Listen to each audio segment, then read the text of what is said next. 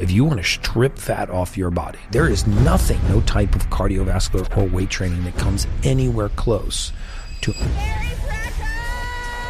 spent 20 years working in life insurance, predicting when people were going to die to the nearest month. And now he's on a mission to extend your life. Most people, they're walking around right now at about 55% of their true state of normal. There is an element missing from their body that would make the difference between them being an average person and being a superhuman. How? Everything that we put into our bodies gets converted into the usable form.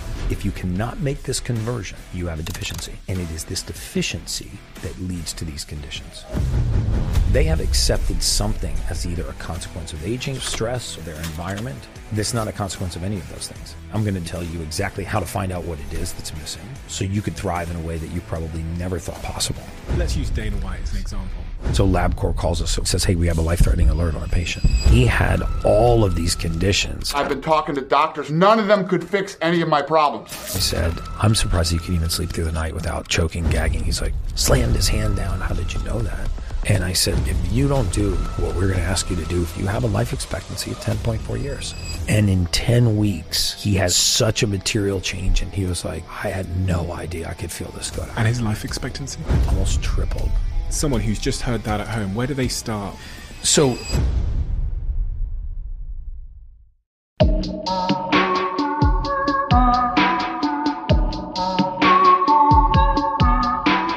Gary? Yes.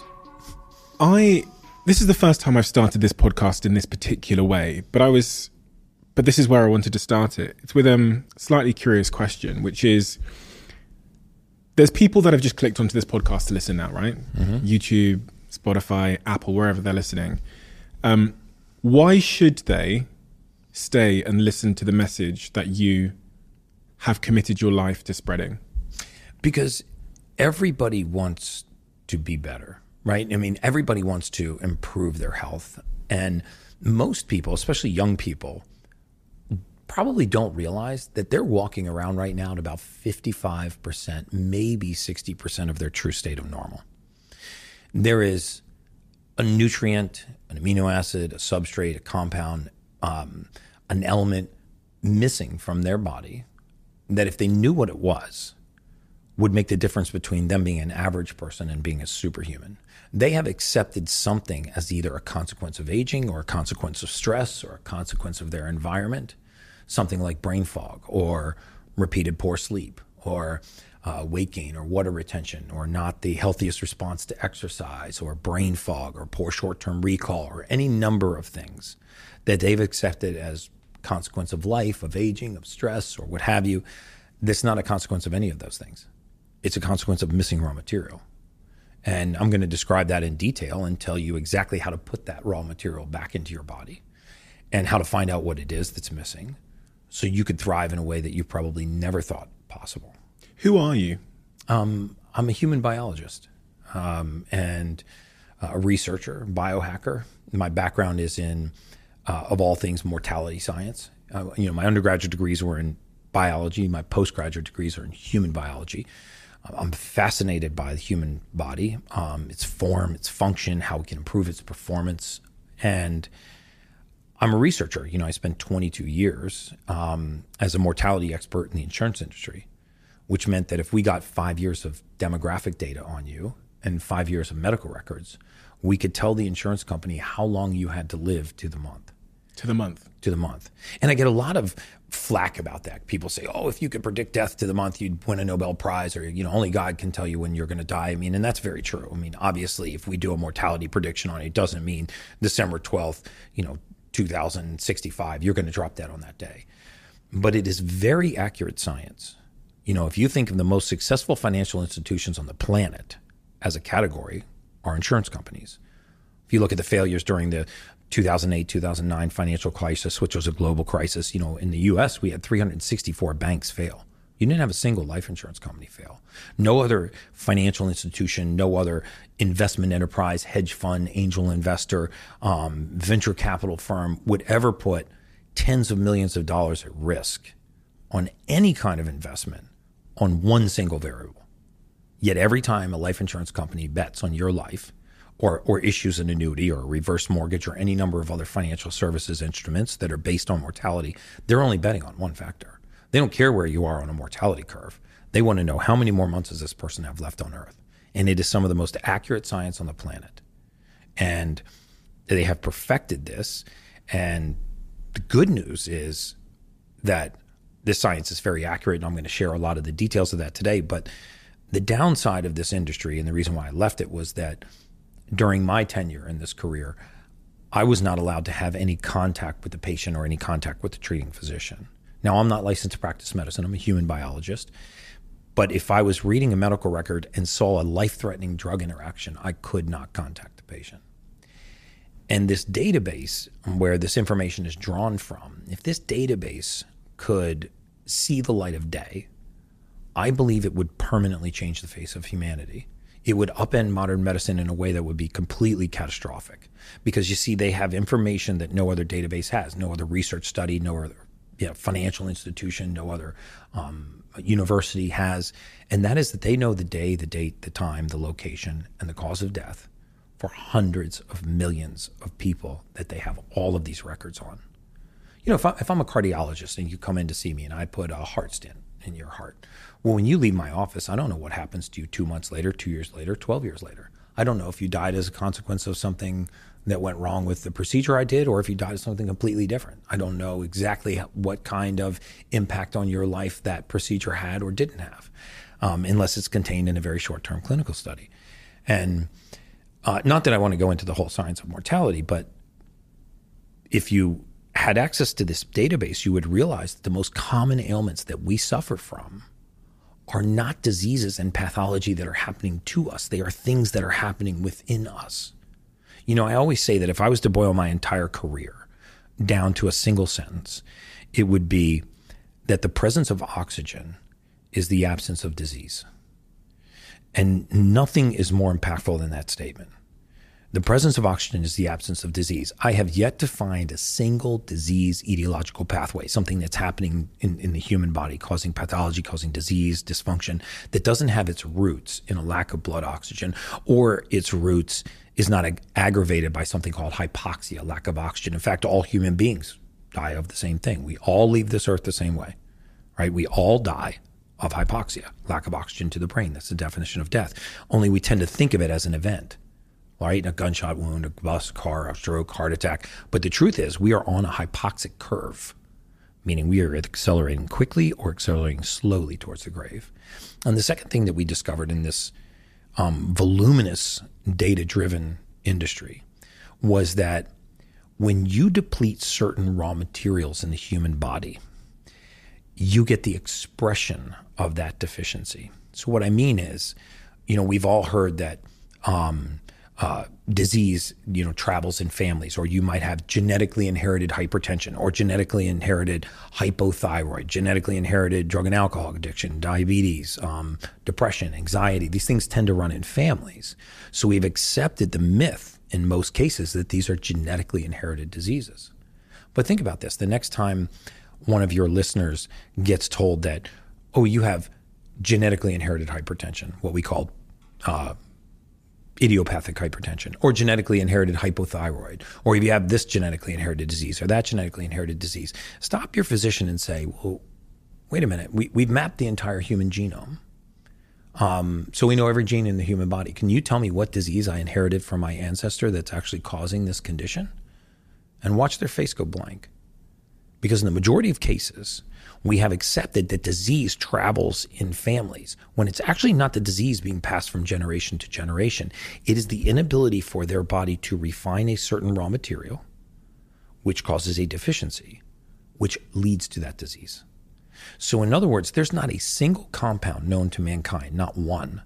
No mineral, vitamin, amino acid, protein, carbohydrate, no nutrient of any kind, no element known to man that enters the human body and is used in the format that we put it in. Everything that we put into our bodies gets taken in by the body and converted into the usable form.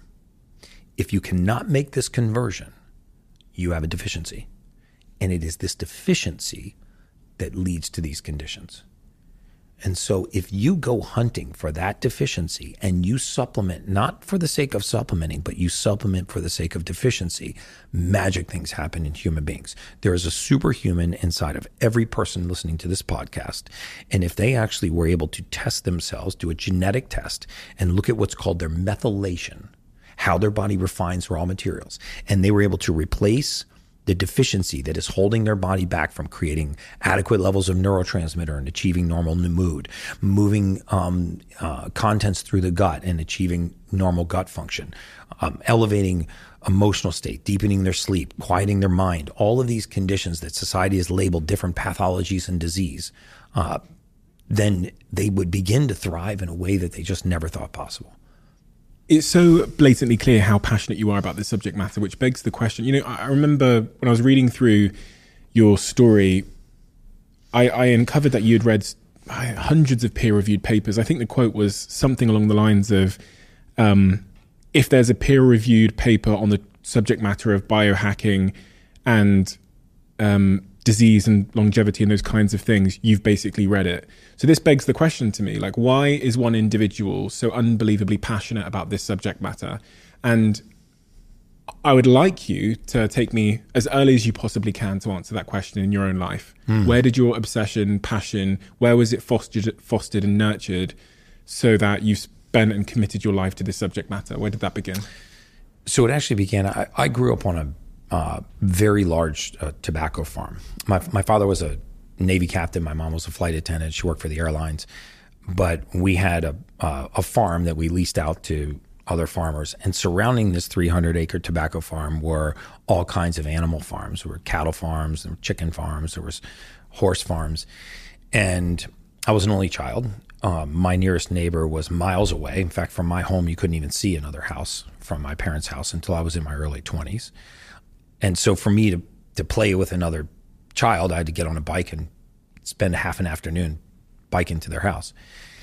So I got very familiar with the farm, and I was always just fascinated by the veterinarians that would come onto these farms and fix horses and fix cattle and fix sheep and fix chickens. And I always thought it was so cool that these animals could be laying on the ground, seemingly about to die, and the veterinarian would come on board and do a bunch of stuff, and the next thing you know, this horse was up, and a few days later it was galloping back in the field. Or you had all kinds of strange things that would happen on this farm, and there was always someone arriving to just fix it. And I started to get fascinated with medicine, I guess, in that way.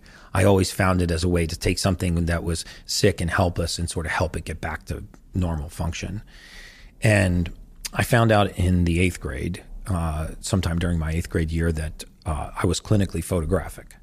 So I have a clinical level of photographic recall, which is different than just having a visual memory. I'm clinically photographic, so I have a voluminous capacity to recall things that I read, even if I don't understand them, which is why I never read for pleasure.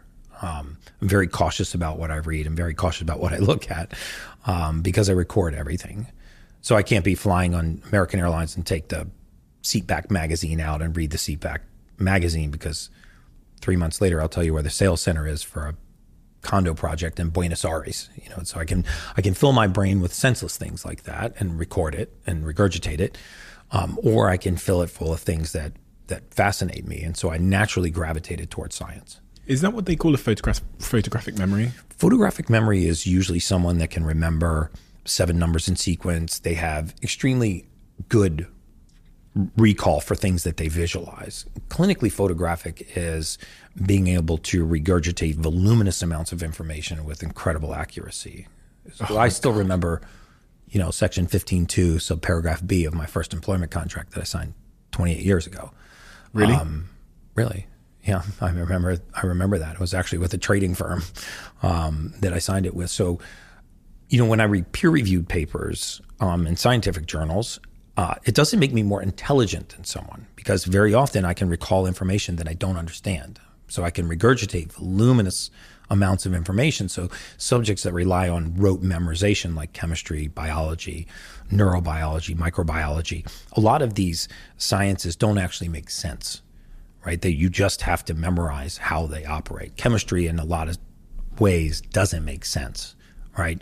You just have to remember what happens when you put these two elements together. They create this. So, when you pull a carbon bond or you double a carbon bond here or a hydrogen bond there, that that the molecule shifts in this way.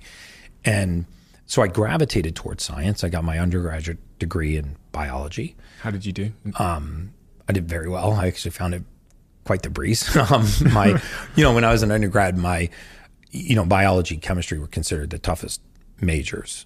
And I went to a branch campus, University of Maryland. A lot of my roommates were political science, not busting on political science majors at all, or philosophy or psychology. And they got to party all the time. And, I had really intense classes, morphology of thallophytes and chemistry and biomechanics and science and a lot of plant biology courses and human biology courses. But I was able to have the same kind of social life that they were, because I would record a lecture and then I would regurgitate the lecture when I needed it during a test. Is it a gift or a curse? Because with all things in life that appear to be gifts, there's often some kind of hidden curse. Well, the curse is that I rarely read for pleasure. It's very difficult to read for pleasure because I record all of that information. So when I'm going in to read a book, a lot of people read a book that they didn't really like. It doesn't stay with them. Or they read a fiction novel that doesn't really give them any benefit. It's not doesn't feed them, but they do it to relax or they do it for entertainment. For me, it would take up storage, right? I would record that information. So there's no need for me to have that information in my possession. I find other ways to relax and meditate and unwind, but reading for pleasure just not one of them. So I guess that could be a curse. But then I went to grad school for human biology. I went to another 4 years of school for human biology, so I had 8 years of science. And then I was either going to go into chiropractic or into orthopedic medicine. I really liked the idea of orthopedics because, again, an orthopedic surgeon was somebody that fixed people. And, an internist was somebody that just managed disease. They took a obese, hypertensive, diabetic patient and they just kind of managed their case throughout their lifetime. But I felt like an orthopedic was somebody that, you came in and you had a broken leg and they, fixed your broken leg and you were back to normal. I like the idea of fixing things and kind of returning function back to people. And I took some time off, after I got my human biology degree, and I ended up going into a rare area of science, this mortality science, for life insurance and secondary life insurance, where you would take medical records and demographic data and you would use this in what's called a probabilistic model to predict life expectancy. And I was fascinated by it because I love the big data nature of it. And for years, I actually subscribed to the fact that this was just data and that I had no influence on this person's outcome. I didn't put them in this position, nor am I responsible for getting them out of this position.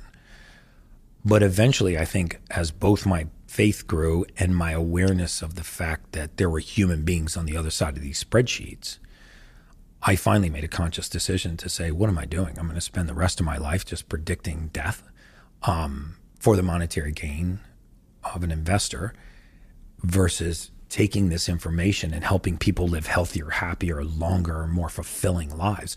Because by studying medical records, and, I read, 8 to 10 hours a day, 6 days a week, thousands and thousands and thousands of medical records and extracted from those how it would impact somebody's outcome of their life, how it would impact the length of or the shortness of the duration of their life, their health span or their lifespan. And once you realize there's human beings on the other side of the spreadsheet, you start to feel like you're sitting behind a thick glass wall just watching blind people walk into traffic.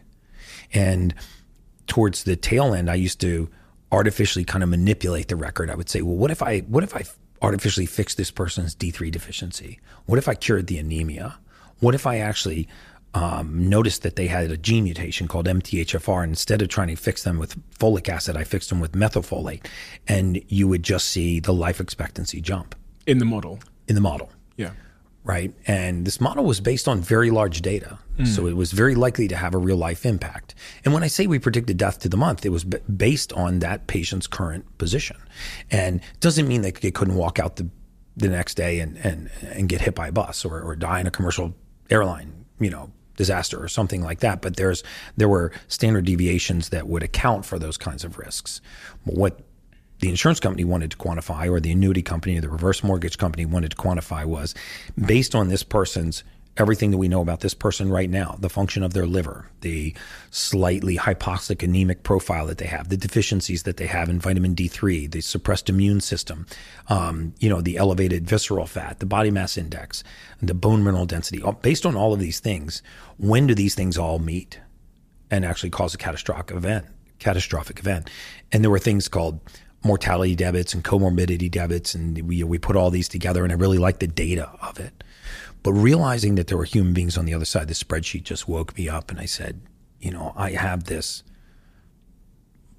chasm of knowledge. Even though I'm not a physician, I have a fundamental understanding of human physiology. I'm fascinated by human physiology and ways that we can improve lifespan and health span.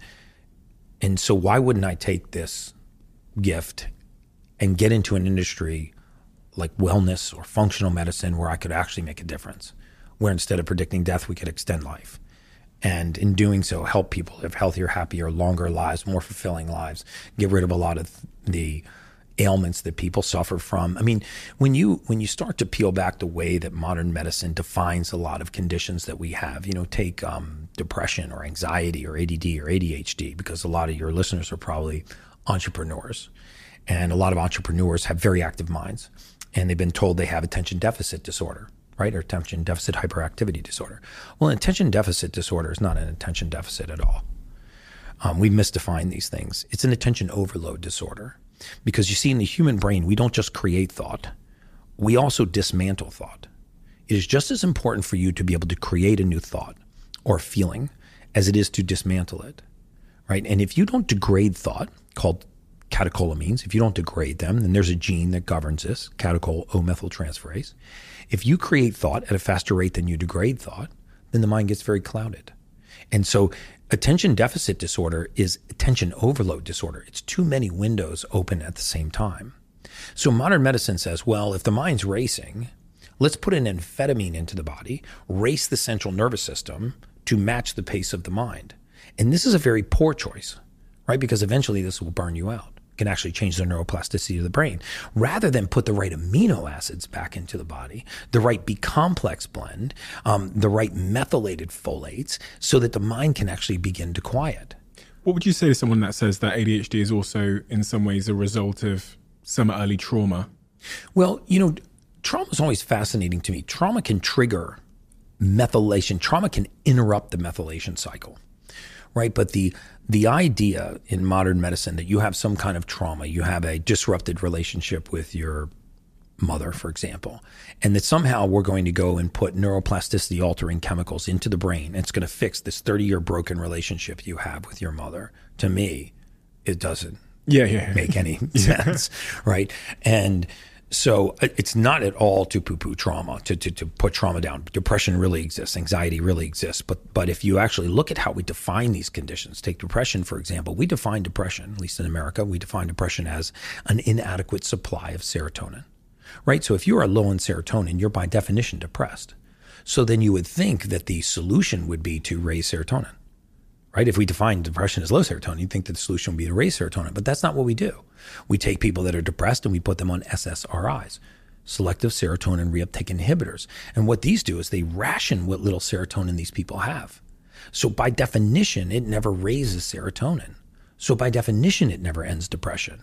I mean, I have clients come in to see me all the time and our clinical team, and then I'll say, well, how long have you been on antidepressants? And they say 15 years, 18 years. And my first question is, well, when did you think it was going to kick in?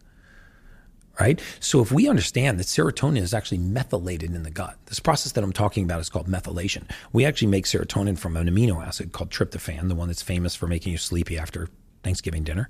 I know you guys don't have Thanksgiving in the UK, but I'm from America. But so because we eat a lot of turkey on Thanksgiving, and turkey has a lot of tryptophan. So when you take tryptophan, methylate it into the neurotransmitter serotonin, of which 90% resides in your gut. Methylate is basically processing. Yeah, the processing. It's like the refining process. Crude oil gets refined into gasoline. Amino acids get methylated into neurotransmitters. Okay. And so this process of methylation when it's broken, and it can be relatively easy to fix. When it's broken, it means that we have an impaired ability to create. We have an impaired ability to refine a raw material, and it leads to this deficit. Well, serotonin, for example, 90% of it resides in your gut. So if you don't have it here, you can't have it here. So depression rarely begins in the outside environment. It usually begins in the gut. Now, it may be trauma that led to the deficiency, but the fix is not in a chemical or synthetic or pharmaceutical blocking the brain's capacity to uptake these neurotransmitters. The fix is in restoring adequate levels to the body so it can naturopathically make its way back up the vagus nerve and arrive to the brain. Similar things are true with anxiety. I mean, if you actually have ever suffered from or know somebody who's suffered from anxiety, if you ask them 3 questions, you can find out very quickly that their anxiety is not coming from a cluster of symptoms. It's not coming from their outside environment. It is coming from within them. It's coming from their physiology, right? I mean, if you know someone who's suffered from anxiety and you say, well, have you had anxiety on and off throughout your lifetime? The most of the time they'll say yes. And then if you say, can you point to the specific trigger that causes it? Very often they'll say no. I mean, yes, I know some of my triggers, but I could be sitting in a podcast just like this in a very calm environment. There's no threats around, and all of a sudden I get overwhelmed by anxiety. I can be driving home from work on an otherwise innocuous day, and I can be overwhelmed by anxiety. Well, that is not coming from your outside environment, right? This is coming from a process called methylation, and it is caused from excess catecholamines entering the brain and an inability to downregulate these. So the body's entering this mild fight or flight response without the presence of a fear. See, remember that as sophisticated as we like to think our brains are, it's really not. Our brain is very primal. You know what the brain cares about? The brain cares about survival. And so it doesn't care how fat or skinny you are, how pretty or ugly you are. It doesn't care about your skin, your hair. It cares about survival. And so when we understand that the brain does not know the difference between perception and reality, we start to understand how it can play tricks on us. So I always use the example that, let's say you drove home tonight and you got out of your car. When you got home, you got out of your car and somebody was standing in front of you with a knife. It's a very real threat, right? You'd have a fight or flight response. Your pupils would dilate, your heart rate would increase, your extremities would flood with blood, your hearing would get very acute, your brain would flood with catecholamines. You are getting ready to fight or flight. But you could also be laying on the 30th floor of a condo building in bed and start thinking about getting eaten by a shark. There is zero chance of a shark getting out of the ocean, going up a 30th floor elevator, right? Coming into your condo and biting you in that bed. But you can have the exact same response. If you're watching a movie or something.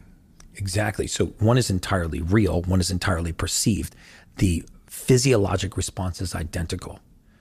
So now once we understand this, now we begin to understand how I can feel the presence of a fear, which is what anxiety is. It's a fear of something happening in the future. Usually is not going to happen, usually hasn't happened in the past, and is not likely to happen. But it's this fear starts to build up. You start to get very anxious. It can actually change your heart rate to the point where panic attacks can land you in a hospital. Or it can be mild enough that it just causes you anxiousness and mild anxiety, but there's no presence of a fear. And so you start trying to correlate it to your outside environment. It starts to drive you crazy because you go, well, I don't get it. I'm on vacation with my wife or my spouse and my kids, and I'm in the resort of a lifetime. I've been here 1,000 times. I love this place. There's no reason I should feel like this. But all of a sudden you have this feeling of anxiousness, anxiety. So these are lack of raw material in the human body. My mission is to try to help people by taking a genetic test once in their lifetime, find out where is methylation broken, and then stop supplementing just for the sake of supplementing and start supplementing for this deficiency so your body can thrive.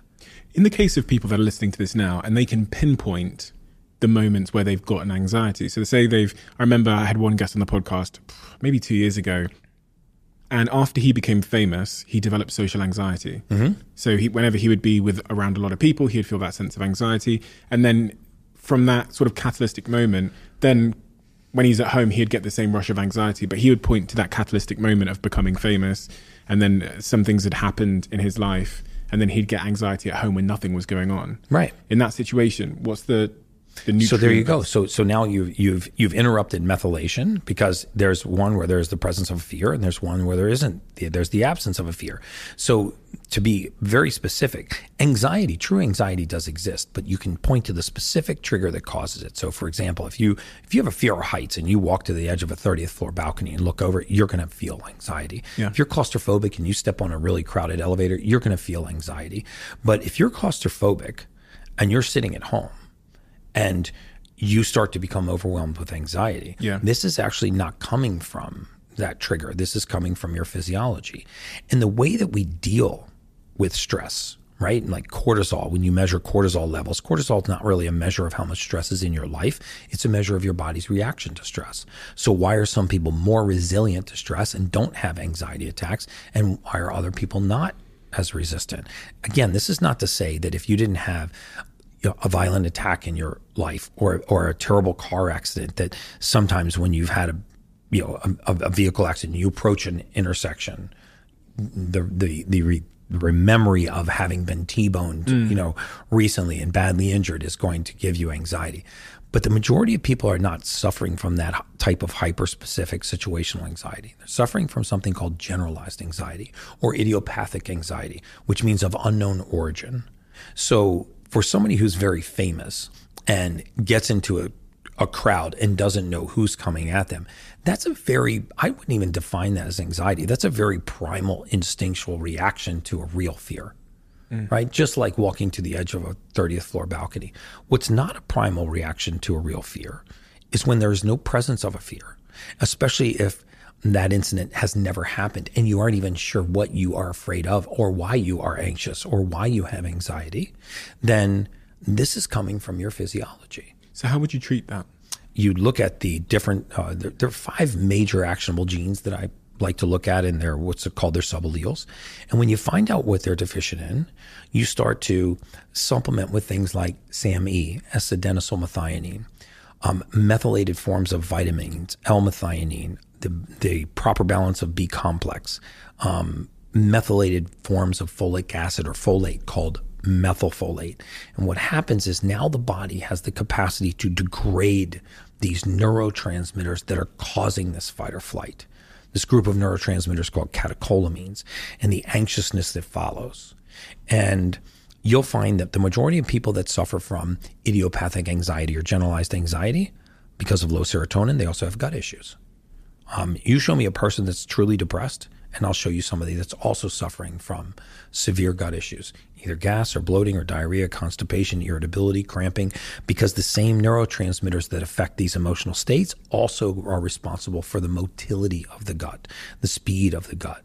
This is the most overlooked thing in all of bariatric medicine, because people that believe that they have all of these allergies, well, I'm allergic to wheat, soy, corn, dairy, blueberries, bananas, gluten. Yes, sometimes those individual allergies do exist, but the majority of time, even if you talk to somebody who says, yeah, I get bloated, or I deal with gas or cramping or diarrhea or constipation or irritability, I deal with all of these gut issues, irritable bowel syndrome, Crohn's disease, ulcerative colitis, all these names that we give to conditions of the gut. When you ask them, well, what are you allergic to? And they give you this laundry list of things. And then you ask them another question and say, well, if you're really allergic to corn, is there ever a time that you can eat corn and not have a reaction? The majority of time people will say yes.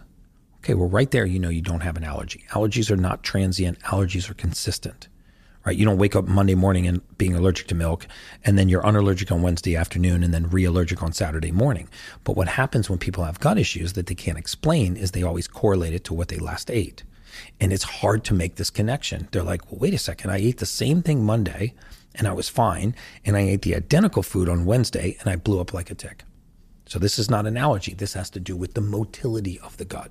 So if you don't know what gene mutation you have that is causing a deficiency, then you don't know what to supplement with to restore gut motility. But once you do, the gut goes back to its normal pace. What's gut motility? It's the pace of the gut. So if you remember, Henry Ford was actually not made famous for the automobile. He was made famous for something called the assembly line. So the assembly line was just a glorified conveyor belt, right? And when you walked into his factory, they put a part on it at one end, and about every 6 feet, somebody stood and tinkered with that part. So it went to me, I tinkered with it, it moved to the guy to my right, he did something to it, moved to the guy to his right, and by the time it reached the end of that conveyor belt, it's fully assembled. This is very analogous to how the human intestinal tract works. It's 30 feet long, it's a giant conveyor belt. You put parts on it at one end as they exit the stomach in a very acidic environment, and it moves slowly towards the rectum, and before it exits the rectum, it's in a relatively alkaline environment.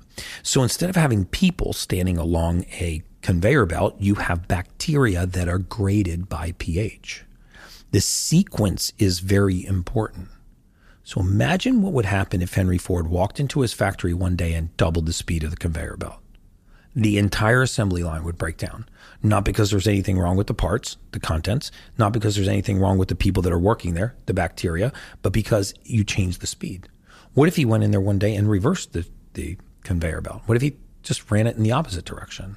Throw up. It would screw the whole thing up, right? So by changing the pace of the gut, the speed of the gut, the conveyor belt, I've ruined this sequence of events. And I spend a lifetime trying to figure out what's wrong with the parts, what's wrong with the workers, what's wrong with the conveyor belt itself. Nothing. It's how quickly or slowly it's running because the motility, this peristaltic activity is affected. And once you supplement for this deficiency and you return that activity to normal, you find that all of a sudden these strange allergies eviscerate, and all of this gas and bloating and diarrhea and constipation and irritability and all of this inability to equate things that I'm eating back to what is going on in my gut seem to go away. It's true with all kinds of conditions. You know, we have subscribed in this world to the fact that we are so affected by disease and pathology. And once I get you to subscribe to the fact that you have a disease, and can get you to subscribe to a lifetime of medication. You know, this is true in hypertension. You know, it's another huge, we think genetically inherited disease. And a lot of families have, grandfather had high blood pressure, dad had high blood pressure. Now the son has high blood pressure. So they go, oh, it's genetically inherited high blood pressure. Okay, well, what gene is being passed down from these generations to cause this? Well, they don't know. Okay, well, we know all of the genes. So if we don't know what gene it is, then let's look at the methylation genes. Let's look at the genes in the human body that refine raw materials. Because if you have a certain deficiency, for example, in hypertension, very often, not always, but very often, it's caused by elevated levels of an amino acid called homocysteine. You have it in your bloodstream right now. I have it in my bloodstream. Every listener to this podcast has homocysteine in their blood, because we in the process of normally refining this amino acid into something called methionine, we keep this level at a reasonable level. But when you can't break homocysteine down, it rises. When homocysteine rises, it's very irritating to what's called the endothelial lining of the blood vessel. It irritates the lining of the blood vessel. Well, when you irritate a blood vessel, it clamps down. Well, if you make the pipes smaller in a fixed system, pressure goes up. You have 63,000 miles of blood vessel in your body. It doesn't take much narrowing to drive pressure up. And so these people end up with hypertension, high blood pressure, and they go to the doctor, and the doctor does an EKG, it's normal. An EEG, it's normal. Stress EKG, it's normal. Cardiac cath, normal. Heart and lung sounds, normal. Dye contrast study, normal. The entire cardiac workup's normal. And then they still start pounding on the heart with medication because they can't figure out why the blood pressure is up. But they never actually looked at what raw material was missing in their body, not allowing them to bring homocysteine down and allowing the vascular system to relax. As the vascular system relaxes, pressure returns to normal. You spent 22 years at that insurance company, looking at the database that you describe. And as you're saying there, much of the sort of medical profession, and I think most of society. And I don't want to attack the medical profession. I really, I'm in no place. I am a huge lover and believer in modern medicine. It's saved people very close to me. I mean, and trust me, if I hit a windshield at 20 miles an hour, I want a surgeon, I want painkillers, I'm going to the ER. But there's been this it's not a preventative approach to disease that we've taken over the last couple of decades. It really is, to put a Band-Aid on something that's emerged. And as you said at the start of this conversation, these predicaments, these diseases emerged decades before we even see the symptoms, oftentimes. At the end of your 22 years at the insurance company, you started to look at these things, which you call modifiable risk factors. Yes. What is a modifiable risk factor, and what are the most common modifiable risk factors in your view? Well, I mean, one of the most common ones that I saw was modifiable risk factor is it's a risk factor that you have. And if you changed it, it would have modified it. It would have a demonstrative impact on the trajectory of your life. So, for example, anemia, right? Low hemoglobin, low red blood cell count, low oxygen transport in the blood will exacerbate just about any condition that you have, right? So if you are hypertensive and anemic, if you are diabetic and anemic, if you are morbidly obese and anemic, meaning you have low blood oxygen because you have low red blood cells, low hemoglobin, what if you could modify the anemia? Well, if you could modify the anemia, carry more oxygen in the blood, you'd be much more resilient to all of these conditions, right? So the same thing is true with dementia and Alzheimer's and cognitive function. As you impair cognitive function, you increase the incidence of all-cause mortality. So a modifiable risk factor would be something like looking at the levels of vitamin D3 in the blood in the body. So it's estimated that roughly 50% of the world's population is clinically deficient in vitamin D3. Why is that important? Well, vitamin D3 is the only vitamin that a human being can make on our own. There's hundreds of vitamins in your bloodstream right now. You're only capable of making one, and it's vitamin D3, cholecalciferol. We make it from sunlight and cholesterol. You don't even need to eat to make this vitamin. There is not a single cell in the entire human body that does not have a receptor site for this vitamin. It also acts like a hormone. It's a calcium transport molecule. It's enormously impactful in your immune system. Clinical deficiency in vitamin D3 was at one time the second leading cause of morbidity in COVID. You know, when they said COVID disproportionately affected minorities. If you ever heard that, it's true. Yeah. So how did COVID disproportionately affect minorities? It wasn't like the virus didn't start going after certain minority populations. Well, it actually did, but it wasn't because they were not minorities. That had to do with the pigment of their skin. The darker the pigmentation of your skin, the lower the vitamin D3. The lower the vitamin D3, the more compromised the immune system. The more compromised the immune system, the more susceptible you are to attack. That suggests that if you have darker skin like I do, that you should spend more time in the sunlight. Yes, it does. It absolutely does. I mean, you and I, just based on our skin tone, if you and I in a pair of board shorts went out and spent 30 minutes in sunlight, I would manufacture about 25,000 IUs, international units of vitamin D3. You would manufacture about 3,500. Fucking hell, that's not fair. It's not fair. We can run fast. But you also, you also look better older, and you don't age, and you don't get wrinkles as much, and you have better oily skin. So there's some trade-offs. Yeah. So when you look at African American populations, Latino populations, Middle Eastern populations, the percentage of vitamin D3 deficiency approaches 85%. Right. The truth is, most of us are not getting enough sun. It's not that we're getting too much.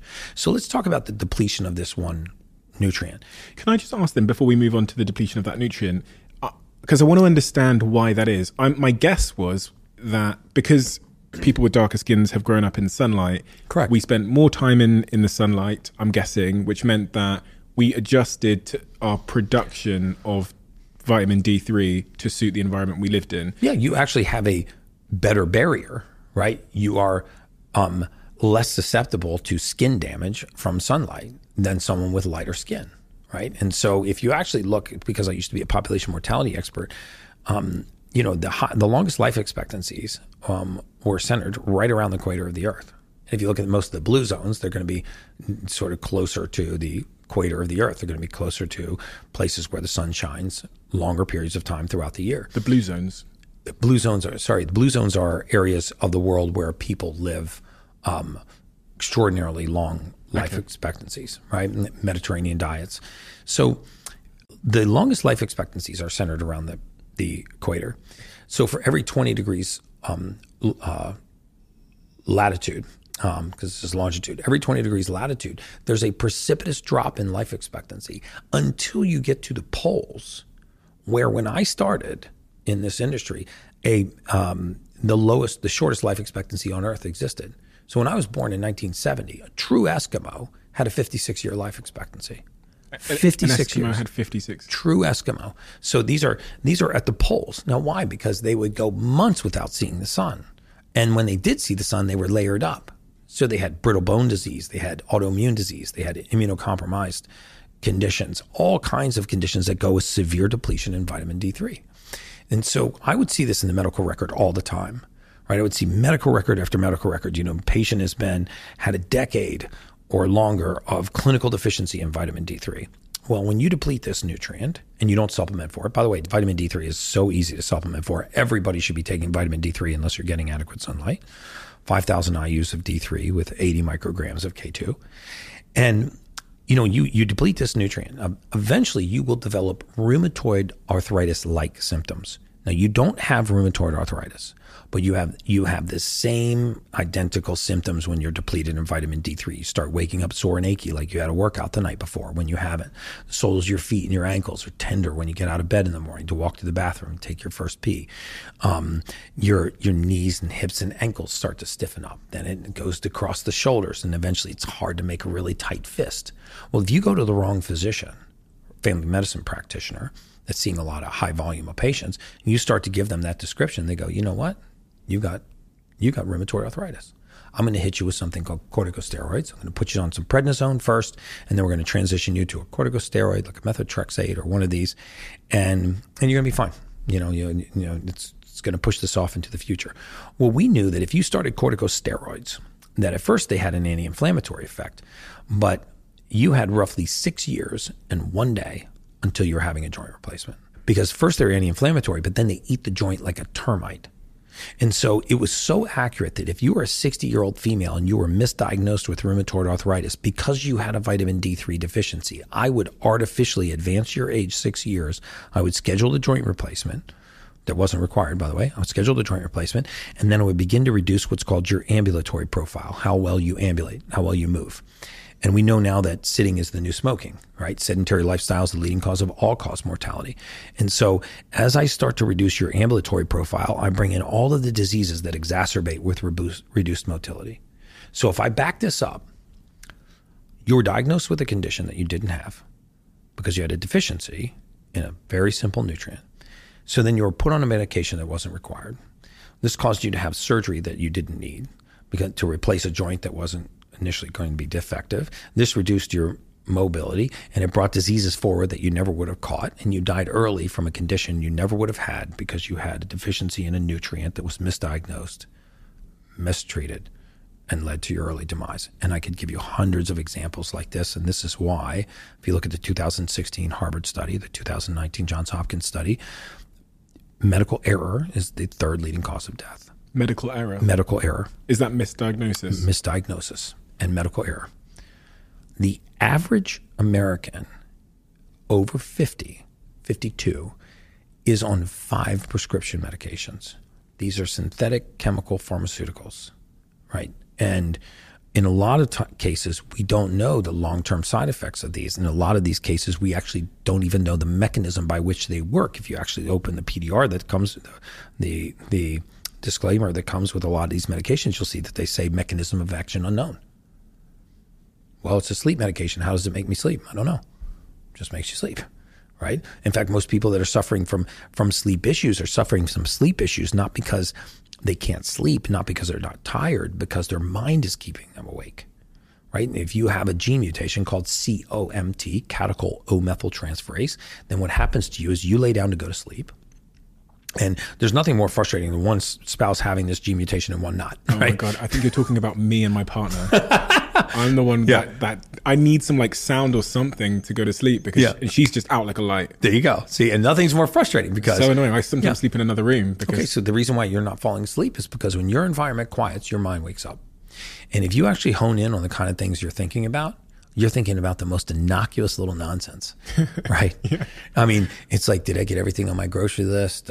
Did my belt match my shoes today? Did I return that email? It's nothing that couldn't wait till the next day. Right? 100%. Yeah. And sometimes you can even catch yourself going, what am I doing? Thinking about the color of dishes I'm going to have if I threw a party, which I'm probably not going to throw. It's just like, how did I get down this rabbit hole, right? And this is because you are not quieting the mind at the pace that you are exciting the mind. So in other words, when you lay down to go to sleep and your environment quiets, your mind starts to wake up. So you need to be distracted so that your mind doesn't continue to run. But if you just put the right amino acid balance, in fact, I would bet my career you have this gene mutation. I will pay for your test if you don't. It's $599. It's a cheek swab you do once in your lifetime, and it will tell you if you have this gene mutation, COMT. And if you do, I'll tell you exactly what supplement to take, and it will become a permanent thing of your past. What supplement should I take? Don't end your sentence there, Gary. So it's called L-methionine. Oh, I've heard and you of take L-methionine, you take methylfolate, and depending on where the gene break is and how severe it is, you may add something called SAMe, S-adenosylmethionine. And these sound like fancy names. They're just fancy names for vitamins and amino acids. All of these are in your bloodstream right now. So when you look at the sequence of breaks that somebody has, then you can tell them exactly what supplement to take. When they take this supplement, their body's no longer deficient, right? Deficiencies over time express themselves as all kinds of things. There's a lot of people that can't reach elevated emotional states for any prolonged period of time. This is because mood and emotional states are recipes, just like a chef bakes a recipe. But if you went to a bakery chef and you said, you can bake whatever you want, you just can't use butter. Okay, it doesn't sound like a big deal. It's just one ingredient. But think of the number of cookies, pastries, pies, brownies, that it would affect. It would affect so many different recipes just by removing one ingredient. This is the same thing that happens in human beings. If you couldn't use serotonin to assemble mood, okay, now any emotional state that requires that neurotransmitter as a part of its structure, you can't assemble. And as it relates to that mutation, when people hear the term mutation, they think of it as being something that's happened in me. And I'm maybe, one of a few that have that mutation. Mutation sounds like it does sound. It does sound like an alien's about to start. Yeah, like and growing it also out of your sounds stomach. like it sounds like my sister won't have it, and it's just me. Right? Okay, so a gene mutation means that we get a copy of our genes from each parent, right, and then the copy of these genes is passed down to us, and we know most of us are familiar with basic genetics, eye color, skin color, detached earlobes. But there's nothing you can do with that information. So beyond your ancestry, whether you got Irish heritage or Native American Indian or what have you, those are, if you did a 23andMe, you'd be able to find your ancestry, which is also your genetic history. That's not actionable information. When you look at the genes of methylation, right, and there are several of them, I look at 5 majors and a few minors. When you look at the genes of methylation, these are the genes that code for how materials are taken into the body are refined into the usable form. And these are not mutations that you're going to suffer from. But what they do is they cause deficiencies to arise in the body. And it's this deficiency that leads to the expression of these conditions. And so when you can't adequately methylate neurotransmitters, you have a deficiency in a certain neurotransmitter. Any mood, any emotional state that requires that neurotransmitter, you can't assemble. If you have a deficiency in the ability to quiet the mind, then you have excess neurotransmitters in the brain, which cause it to stay in awakened state. So that gene that is responsible for my loud mind when I go to sleep, do you have any idea the amount of people that have that particular gene? Well, 44% of the world's population has a gene mutation called MTHFR, methylene tetrahydrofolate reductase. This is a genetic mutation that impairs the ability to convert folate into methylfolate or folic acid into methylfolate. And that might not sound like a big deal, but folic acid is one of the most prevalent nutrients in the human diet. And the thing about folic acid is that folic acid is an entirely man-made chemical. Folic acid is not found anywhere on the surface of the earth. You can't find folic acid anywhere naturally in nature. And yet we give folic acid to pregnant women when they get pregnant because we tell pregnant women that folic acid prevents neural tube defects. Well, that's patently false. Folic acid doesn't prevent anything. Folic acid has to be converted first into tetrahydrofolate, then dihydrofolate, but eventually it becomes something called methylfolate. And that prevents a neural tube defect. Well, what if, like 44% of the population and 44% of women, this woman has this gene mutation and you give her folic acid, the man-made version of folate, and she can't convert it into methylfolate. This is where postpartum depression develops. And, I have not seen a single peer-reviewed published clinical study linking elevated levels of hormones in female pregnancy to postpartum depression. But if you give a woman that can't methylate folic acid 1,400% of the daily allowance of folic acid, and she can't break it down, then she goes nuts. And then eventually the pregnancy ends, the depression goes away, and so she blames it on the pregnancy, not on the vitamin. And, we do this over and over and over again. We have in the modern industrial world, we try to synthesize what occurs naturally in nature in a laboratory. There's 3 types of B12, right? Adenosylcobalamin, hydroxycobalamin, methylcobalamin. These forms of B12 occur naturally in nature. There's one that we make synthetically in a laboratory. It's called cyanocobalamin. We make it from hydrogen cyanide. It is useless in the human body. The human body actually has to take it and convert it into the active form of B12 called hydroxycobalamin. And so a lot of times the supplements that we're taking us are causing more harm than good.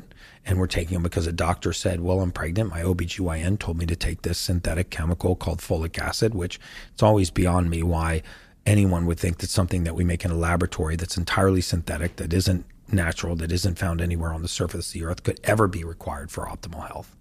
I mean, just on its surface, that sounds strange to me. But, yet we do, and we don't understand this process of methylation. So once you understand where your genetic mutations are, where the genetic inability to refine raw materials is, you can go about targeted supplementing for that deficiency. So you would recommend people take a genetic test to find out these answers, right? I'd recommend everyone take that test once in their lifetime. I'm in the camp that as humans, we're not broken. Like I totally agree with you. Do you know what I mean? Yes. And so whenever there's something going on in my body, or a way that I am, or a habit I have that I'm like, oh, why do I do that? I'm always trying to figure out the sort of, I guess, the ancestral reason why that might have helped me to survive, or what's going on. So when I hear mutation, it sounds a little bit like broken to me. Yeah. So I shouldn't use we use the term mutation, but basically, in our ancestry, right, we pass on our entire genetic code, which a lot of that is hair color, eye color, skin color, our heritage. But we also pass on how our body refines certain raw materials. And it's not to say that it's good or bad or broken or fixed, but there are certain families and human beings that have an inability to refine certain raw materials. And if we could be aware of this, it is astounding what happens to human beings when you just give their body the raw material to do its job. Lots of people that have attention deficit disorder, have trouble sleeping, also have trouble with prioritization. They just don't know it. They'll say things like, I work really well under pressure, right? Most entrepreneurs say, I work really well under pressure. Do you say that? Oh my God. Okay. So I only work when there is pressure. Okay. So I was that kid in school that would only do the test when, there was an hour left to go, or, the homework or whatever. Yeah, so many entrepreneurs are that way. And when you say you work really well under pressure, physiologically what you're saying is, I lack the ability to set priorities internally. So I use external pressure to set my priorities. And why is that? It's because when you don't have the right methylated nutrients in the body, you lend equal weight to every thought that comes into your mind, right? So you could be working on, the joint venture business closing of a lifetime, right? And you got the contract and you have 45 minutes to get it back to your lawyer. The deal's permanently going to go away. This is a life-changing deal. You've waited for this your entire life. It's a very meaningful event. You're working your way through this legal document and you look over at your phone and there's an Instagram message. And you're like, oh, that's my neighbor's cousin's kid fishing in a lake. I wonder if he catches a fish. So you start looking at it and you're like, so he's still casting. No, he didn't catch it that time. Now, meanwhile, this has gone from 45 minutes to 35 minutes. And now it's down to 25 minutes. And all of a sudden you go, oh, crap, you turn the phone off, which didn't mean anything anyway. And you focus all of your attention. And because you're very intelligent and you execute and you can hyper focus on this and you worm your way through it. And 1 minute before the deadline, you hit the send button, the lawyer gets it, the deal goes through and you go, I work really well under pressure. What's that called? That process you've described there is, many people describe that as procrastination. Mm-hmm. It's procrastination, but it's procrastination because you give equal weight to all of these different variants that come into your field. So you actually give equal priority to very disequal events. But also, you know, sometimes if I'm looking at that contract, the contract clause is a little bit difficult. And my attempt to maybe escape discomfort would be, I'll just go do the dishes. Mm-hmm. Right. And so I had Nir Ayel on the podcast. He wrote a book called Indistractable. And he says we're creatures that, we're not pleasure-seeking creatures. We're creatures that are avoiding discomfort, essentially. I think that aging is the aggressive pursuit of comfort. Could not agree with you more. Let's use Dana White as an example. Okay. Because, you know, the reason why I came across your work is because of a clip that, you know, involved Dana White. And I'm sure I know you get this a lot because I've seen you be asked about this in interviews. But for context for anybody listening, I don't know where I was or, no, I know what happened. My friend sent into a WhatsApp group a clip of Dana White talking about you. And that's the clip that made me go down the rabbit hole. Oh. I watched that clip. I then did some research. I then watched a series of videos of you online talking about health. And I watched you asking audience members to stand up and name the health issue they were suffering. And you on the spot told them what was missing from their life, their diet, whatever it might have been. You kind of diagnosed them in a way of, and then I reached out to you on Instagram and that's why you're here. But if we go back to the start of that, it was that story that Dana White told that had me so compelled to reach out to you. For anybody that doesn't know, and there will be some people that don't know, Dana White is the president of the UFC, which is the big fighting tournament where everybody kicks each other's heads in. So what's your take on the Dana White story?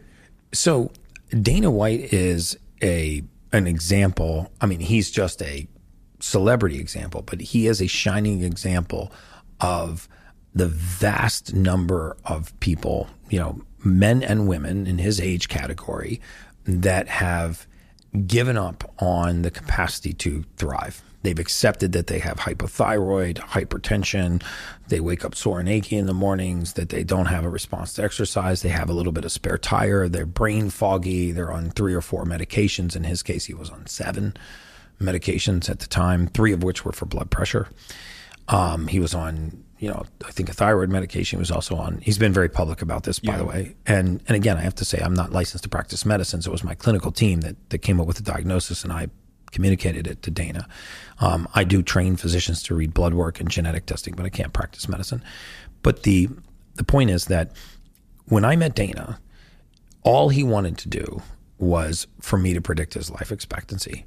And I hadn't done that in almost 7 years. I left that industry for a reason. I don't do it anymore. The test that I do does not predict life expectancy. The genetic test and the blood work that I do will not tell you how long you're going to live. I have no interest in predicting death anymore. I only have an interest in extending life. And, you know, when Dana was only interested in me predicting his death, so I said, okay, for Dana White, I'll come out, I'll meet with you. I'll do a blood test on you, a gene test on you. I'll pull all your medical records and I'll give you your life expectancy. But what I did was we went out and got his blood work and his gene test. And I was actually in bed at 1:30 in the morning when the lab was running his blood work.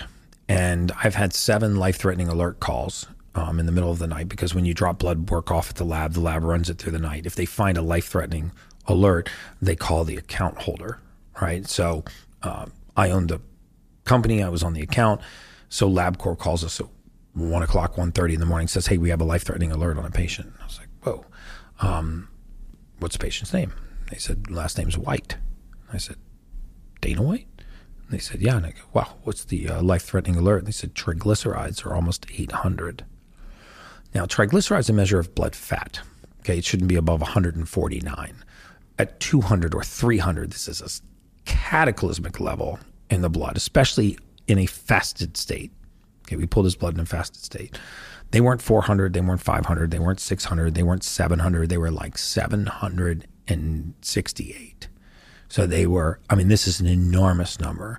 And so I said, okay, I need to get the blood work over to the, to the doctor. And when they sent the blood work into the portal, I then saw that he was insulin resistant. He was hyperinsulinemic.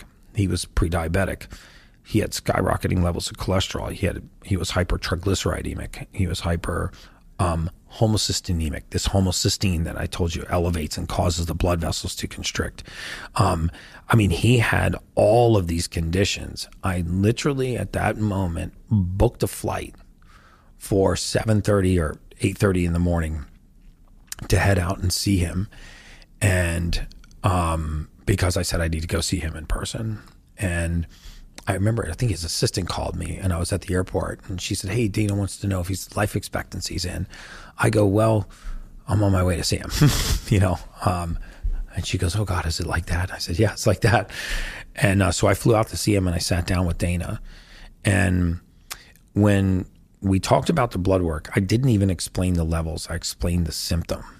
I did not know that he was on a CPAP machine, but I said, "I am surprised that you can actually sleep through the night," because he was so hypoxic, red blood cell count, hemoglobin levels. I'm surprised you can even sleep through the night without like just waking up, choking, gagging. He's like, "Dude, I'm on a CPAP machine. I wake up every night. I throw up in the middle of the night. I throw up so much I'm losing my voice." And I said, "This level of claudication, triglycerides in the bloodstream, I'm surprised you can even bend down and tie your shoes. That it's not painful to tie your shoes. Not that it's not restrictive to tie your shoes. It's not painful. Like, it doesn't feel like the skin's going to peel off your legs." And he went, "What the fuck?" I mean, he slammed his hand down. He was like, how did you know that?"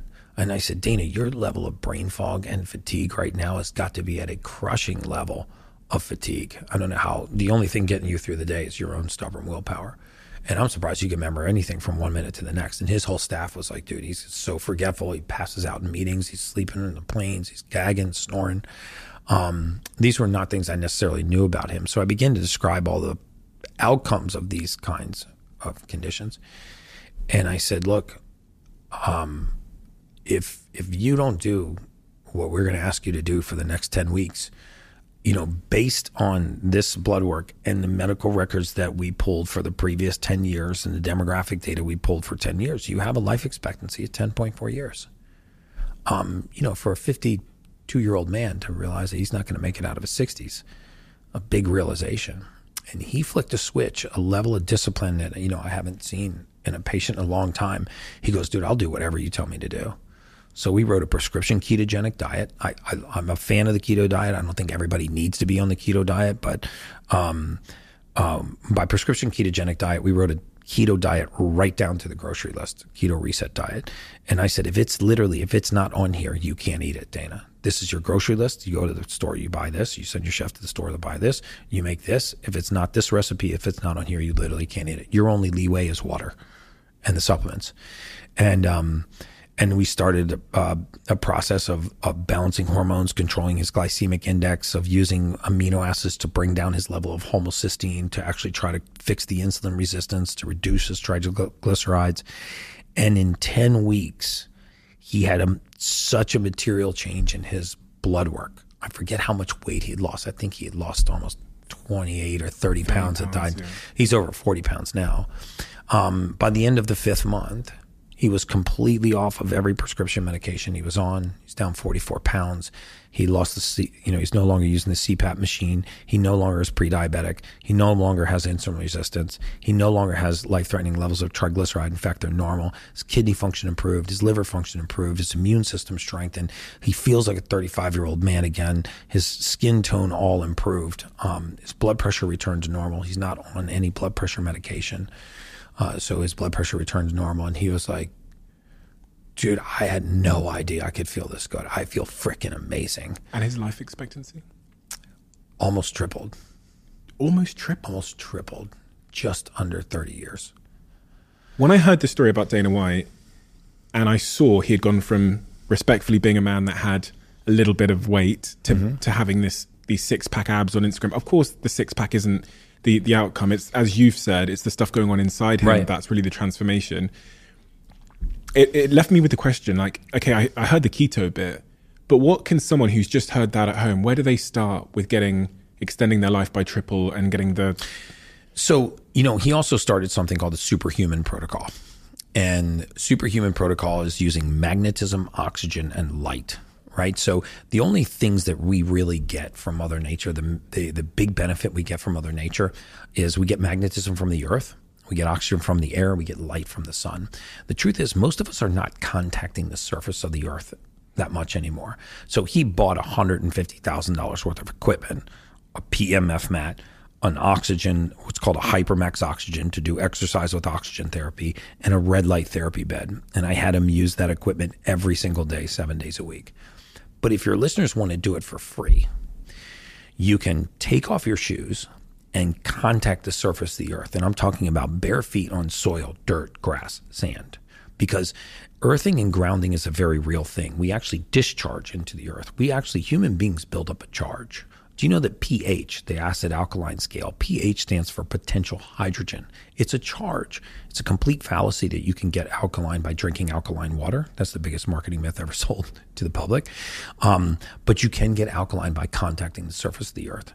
So if you don't have 150 grand, which I don't expect anybody listening to this podcast to spend 150 grand, but he did. I said, you need a PMF mat so that you can be alkaline.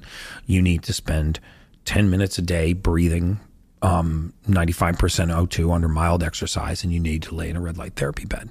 So in the absence of the superhuman protocol, you can become superhuman by contacting the earth and by learning to do breath work.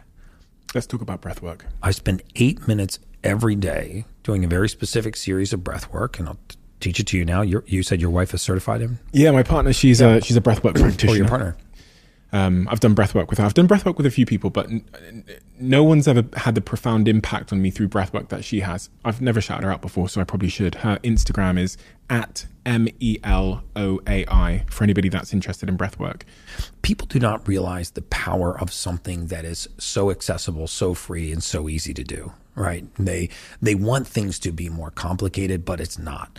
And when I said the presence of oxygen is the absence of disease, it's absolutely true. Remember that every elevated emotional state that a human being can experience actually has in its molecular structure, oxygen is a component of that emotion. So if you look at the difference between passion, elation, joy, arousal, libido, and anger, for example, it's usually only one neurotransmitter and the presence of oxygen. The reason why no human being has ever woken up laughing is because you don't have the oxidative state to experience laughter right out of deep sleep. But can you wake up angry? Yes, because anger doesn't require oxygen. So every morning, contact the surface of the earth and then spend 8 minutes I do a Wim Hof style breath work. I give credit where credit's due. He's the father of breath work as far as I'm concerned. So I do 3 rounds of 30 deep breaths, like obnoxiously deep breaths. And I start by trying to take my belly button and pull my belly button out towards the wall. Imagine there's a string pulling your belly button towards the wall, and then you fill from the lobes of the lung to the apex of the lung, and then you exhale and just relax.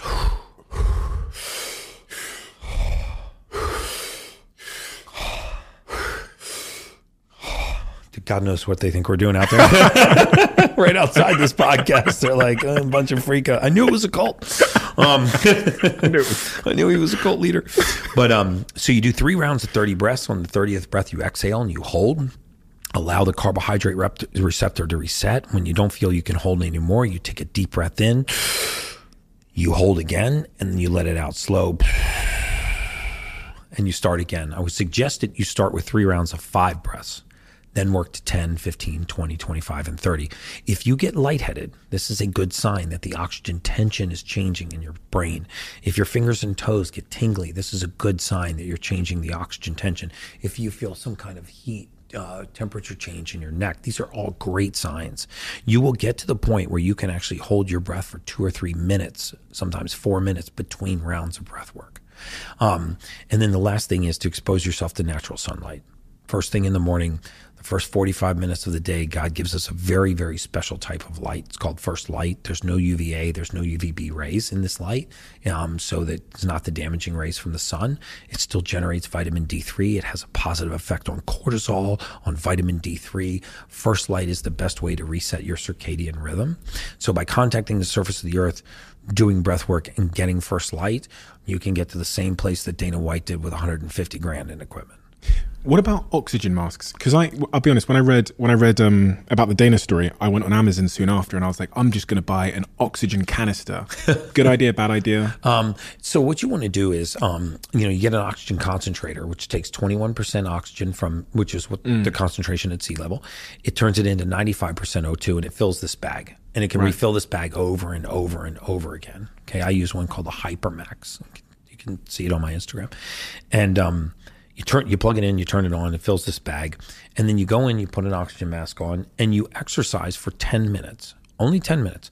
Cycle for 3 minutes, sprint for 30 seconds, cycle for 3 minutes, sprint for 30 seconds, cycle 3 minutes, sprint 30 seconds, and you're done. And what this does is it raises something called the partial pressure, the storage of oxygen in your blood. The only two-time Nobel laureate prize winner in medicine, Dr. Otto Warburg, won both of his Nobel Prizes for his work in exercise with oxygen therapy. You want to be a superhuman, do mild exercise every day while breathing 95% O2. It's important that you're exercising. And then after that, you move into a red light therapy bed, photobiomodulation. If you don't have access to a hypermax oxygen machine, just do the breath work, get the breath in, exchange the oxygen tension in the tissues and expose yourself to first light. What about cold water plunging? So I'm a huge fan of cold water plunging, but probably not for the reasons why you think. I also sit on the board of the NFL Alumni Association Athletica as a health services director. There was a time when we used to think that putting athletes in cold water after exercise was good because of its anti-inflammatory effects. We know now that that's only about 15% of the benefit. The majority of the benefit comes from something called a cold shock protein. If you really want to be fascinated, Google cold shock proteins. These are reserve proteins that are in your liver. They're dumped into the bloodstream in an effort to save your life when you put yourself in cold water. They scour the body of free radical oxidation. They increase the rate of protein synthesis, muscle repair. They are free. You get them when you put yourself in cold water. I don't know what the Celsius conversion is, but I use 50 degrees for 3 minutes. Minimum, 6 minutes maximum. Cold. Yes. It's actually not that cold. I mean, I see people getting in 37, 38 degree water. There's no evidence that I've read that shows that colder is better. You get a peripheral vasoconstriction, so it forces all the oxygen into the core and up to the brain. And you get an activation of something called brown fat, right? Thermogenesis comes from brown fat. And for the women that are listening, for some reason I seem to ensnare the women when I say this. Remember that the definition of a calorie is a measure of heat, right? I mean, the definition of a calorie is the amount of energy it takes to raise 1 cubic centimeter of water, 1 degree centigrade. So if a calorie is a measure of heat, then this means that when heat's leaving your body, calories are leaving your body. So if there is nothing, no amount of exercise hits cardio, no type of cardiovascular or weight training that comes anywhere close to immersing yourself in cold water in terms of what will strip fat off your body fast. If you want to strip fat off your body, get in cold water 3 to 6 minutes a day. That's fascinating. Because the oxygen rushes to my head, that's why it has a really profound impact on mood. That's why it has a very profound impact on mood. Because if you think about it, what's the reason why we need deep sleep? What happens in deep sleep that's so special? There's a secondary oxygen transfer. We transfer oxygen from the periphery, from the extremities, to the brain. Remember, the brain's a non-metabolic organ. So in other words, it's unlike a muscle. If I pick up a weight and start to work out my muscle, my arm, my body will send more blood, more amino acids, more oxygen to that muscle because it's working. Well, if I'm sitting at my computer and I'm watching reruns of The Simpsons, or I'm sitting at my computer and I'm solving the most complex joint venture agreement, partnership agreement with all kinds of mathematical equations, my brain gets the same amount of nutrients. Same amount of blood flow, same amount of oxygen. So it eats the same meal, whether or not it's in a dead sprint or whether or not it's just chilling on the couch, except in deep sleep and when you're in cold water, because it's forcing the oxygen up to the brain. You said earlier about comfort. Yes. I was speaking to someone yesterday about this thing called, he referred to it as the comfort crisis, and how, as we've become more I would say civilized, but I don't know if that's the right terminology. As we've become more advanced technologically as humans, we can make our lives increasingly more comfortable. Correct. Sounds like a good thing. Terrible. It accelerates aging in every form. I mean, aging is the aggressive pursuit of comfort. We have got to stop telling grandma not to go outside, it's too hot, not to go outside, it's too cold, just to lay down, just to relax, to eat at the very first pang of hunger. This is collapsing all of our own natural defense mechanisms. If we don't load our bones, they don't strengthen. If you don't tear a muscle, it doesn't grow. If you don't challenge the immune system, it weakens. And so stress is very often very good for the body. Thermal stress, weight-bearing exercise, breath work, these things put stressors into the body that have a very positive effect at strengthening you. We want to regulate everything now. We regulate our temperature. We go from a temperature-controlled office to a temperature-controlled car to a temperature-controlled home. We don't thermoregulate anymore. I mean, usually when I ask people to start taking cold showers, they take their first cold shower, they never do it again. Why? Because they don't want to be uncomfortable. And so when you learn to deal and become comfortable with being uncomfortable, this is like a metaphor for life. It's almost like yoga. If you've ever done really intense yoga and you're holding a yoga pose and you're trying to remain calm and focus on your breath while your body's in intense pain. Now, you're not in any risk, but your ass feels like it's going to peel off your legs and your hamstrings are firing and you're sweating and you're shaking and you're doing this thing that's called the candlestick, but it's really painful. And if you can maintain calm and breathe through a situation like that, what happens 4 hours later when you get a nasty Instagram message? Nothing. It doesn't shift your mood. And if we don't learn to control our emotional state, we will never control our future.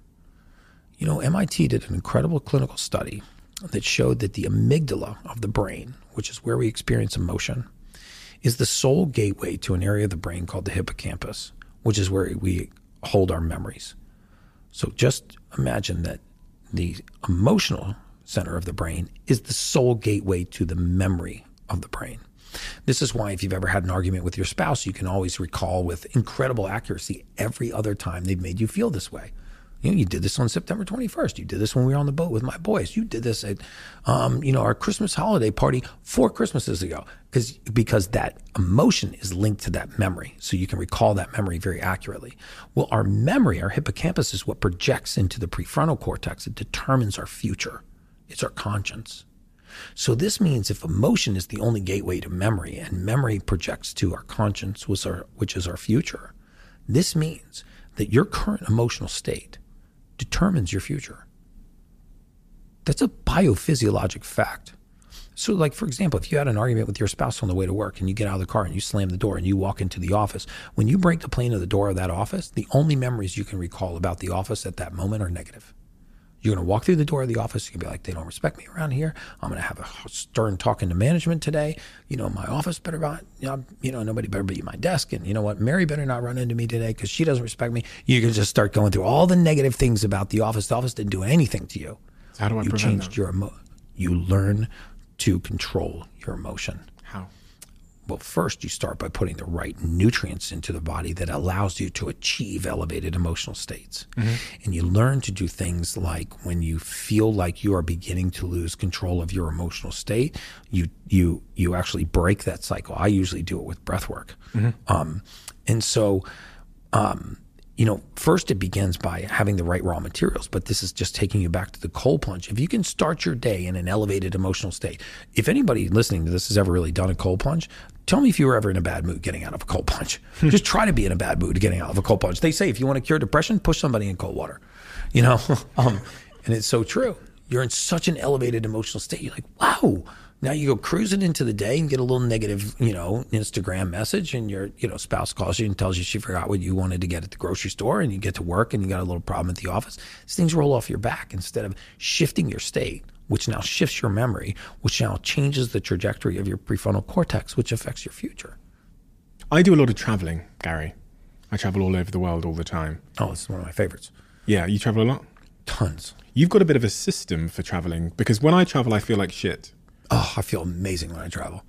I post all about it on my Instagram. All I do is teach on Instagram. But, I went Miami, Atlanta, New York, London, Stade, Switzerland, Dubai, Miami, Vegas. I got up at 4 o'clock this morning to come here. I landed here at, I think, 7:15 this morning. And you're flying out of here? I'm flying out of here now. In 5 minutes. I'm flying out of here in 5 minutes, and I'm going on a red eye back to Miami. And you feel good when you travel, and I feel like shit. What do you think we're doing differently, if you were to guess? Okay, so there's 3 things that you can do when you travel. And first and foremost, and I don't know why anybody talks about this, is that, everybody talks about waking with the sun, which I'm a big believer in, or forcing yourself to stay up to try to get onto a new time zone. When you change time zones, the single most important thing that you can do is preserve your sleeping window. Do not eat during your normal sleeping window. Let me tell you what I mean. Let's say that you're on the East Coast. You live in New York. And you go to bed at 10 and you get up at 6 a.m. Okay? You go to bed at 10 p.m., get up at 6 a.m. Most people go to bed at midnight, get up at 6 a.m. So let's say you go to bed at 10, you get up at 6 a.m. And now you go to London. Okay? So now London is, depending on the time of the year, 6 hours ahead. If you eat during 10 p.m. to 6 a.m. New York time, there is zero chance you will adjust to that time zone. We are more tied to our digestion in terms of our circadian rhythm than we are to the sleep-wake cycle of the sun. So, in other words, if I fly to London and I start eating when it's 3:30 in the morning my time, my body goes, what the heck are you doing? We're having steak and eggs and a champagne. It's 3:30 in the morning. Right? Your circadian rhythm is screwed up. So shift your sleeping window and preserve that sleeping window in your new time zone and do not eat during those times. So in other words, in London, that would be 6 a.m. to noon. So between 6 a.m. and noon, I'm not going to eat. I'll have coffee or I'll have water or fluids, but I will not start to eat until noon. For how long do I preserve that window? Well, depending on how long you're going to be there, usually if you're there a week or less, preserve your sleeping window the entire week that you're there. When you're there for more than 7 to 10 days, then you need to really adjust to that time zone. What happens physiologically if I don't? If you don't, you will irrevocably mess up your circadian rhythm. I mean, sleep. Just imagine it. So let's say you lived in New York and you didn't travel. You go to bed at 10 and you wake up at 6 a.m. Try for 3 nights setting an alarm for 3:30 in the morning. Get up, eat a big breakfast at 3:30 and try to go back to bed. And watch what happens to your sleep cycle, right? You'll destroy it. So we preserve our sleeping window. The other thing is I fast on domestic flights. I don't care what time or where I'm going. If I fly anywhere in the continental United States, I fast on airplanes. So I allow myself, water, I hydrate, and I have black coffee. On international flights, I just came back from Dubai. It was 16 hours. I ate on that plane. And then for flights that are more than an hour, every hour on the hour, I get up out of my seat. I don't care how weird it looks. I go to the back of the plane. I do 25 air squats. I go either into the bathroom or in the back of the plane. I do 25 deep breaths. On a 10-hour flight, I'll do 250 deep breaths and 250 air squats over the course of a 10-hour flight. You feel amazing. And then I eat fats and proteins on flights. Carbohydrates at altitude are terrible for you, and it's usually where all the salt hides. Remember that there are essential fatty acids, meaning they're essential for life. There's 2 of them. If you don't get these fatty acids, you'll die. There's 9 essential amino acids. They're proteins. They're essential for life. If you don't get these 9 essential amino acids, you'll die. There is no such thing as an essential carbohydrate. Why are carbs so bad in the air? Carbs are bad in the air because as soon as you divert blood from your brain to digestion, let's not forget it's a 30-foot long tube. The higher the consumption of carbohydrate, the more blood floods to your gut. So you're going to feel like crap. So now you're seated and your gut is flooded with blood. It's all come from your brain. So now you're tired, you're not focused, you're exhausted, and you're seated. So this isn't a good place to be tired because you're not going to get good sleep. Right? So I set a huge priority on energy. Energy is a huge priority to me. So when I look at food, I look at it 2 ways. It's going to serve me, it's going to steal from me. When I'm flying first class back to Miami tonight, it's a red eye. I'm going to actually use that time to sleep. I'm not going to waste it on eating because I know that, first of all, I'm past my feeding window now because I preserve my East Coast time feeding window. And this is what keeps the train running on time. What is energy? You said energy, though. What is energy? Energy is oxygen in your blood. Everything that you perceive about energy is nothing more than oxygen in your blood. If you told me, Gary, I had a lot of energy today, physiologically what you're saying is I had a lot of oxygen in my blood today. Oxygen equals energy. At the start of this conversation, I asked you a question. I said, why should people listen to your message? We're now at the end of the conversation. What have I missed that is pertinent, important to your message that we haven't discussed? I feel like I could talk about this forever. Yeah, I can imagine. Like to me, I feel like the podcast is just getting going. I believe in human beings and the ability of the body to heal itself. I believe in the power of the mind and frequency and the power of this to heal this. I guess my message would be, and I don't think that you've missed anything, my message would be that optimal health is found in the basics, not in the complicated fancy neurotropics or some rare root that's buried deep in the Amazon jungle. It's found in the basics. The further we get away from the basics, magnetism, oxygen, light, whole foods, the more unhealthy we become. And my message, what I try to teach on Instagram and the message that I get to the world is, not that you need a lot of fancy equipment. Sure, if you can afford it, you can have it. But if you get back to the basics with Mother Nature and back to the basics with, our foods, a good rule of thumb is if your great grandmother wouldn't recognize it, don't eat it. Then you'll find a state of optimal health that's beyond anything that you thought imaginable. There's a superhuman inside of everybody listening to this podcast.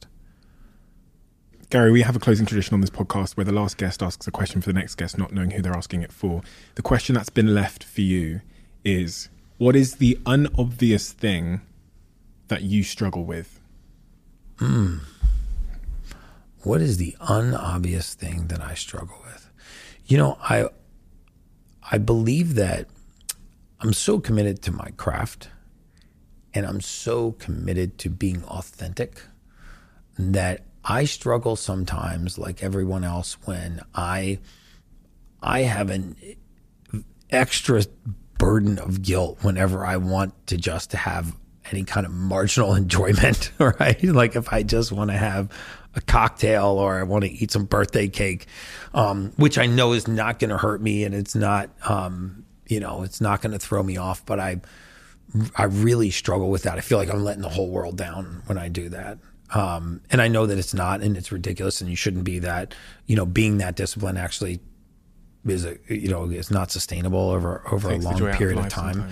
I think that, like a lot of people listening to this podcast, I'm very hard on myself. I'm my own worst enemy sometimes, and I have an insatiable appetite to do what I'm doing. And I think that if I just wasn't so hard on myself, I probably would find it a lot easier. Thank you so much. You're Everybody welcome. listening to this should go check out 10x Health. Much of the information you've discussed here lives within that ecosystem, and your Instagram and your website and those channels, which I've explored, in depth, are incredible resources to understand how to start your journey to living a more healthy life. And that's everything that you espouse. You're incredible, Gary. Thank you so much. Thank you so much. It's very, very rare that I find someone online, I then DM them, and I nagged you on DM for a couple of months to get you here. But I think everybody listening to this can understand why. You're doing incredible work, and incredibly important work, and an incredibly important time to shift a narrative. And as I said to you, I think before we started recording or in an interval, I realized that this is literally just the start for you in the journey and the mission that you're on. Yeah. That's so clear to me. Thank you. I feel the same way.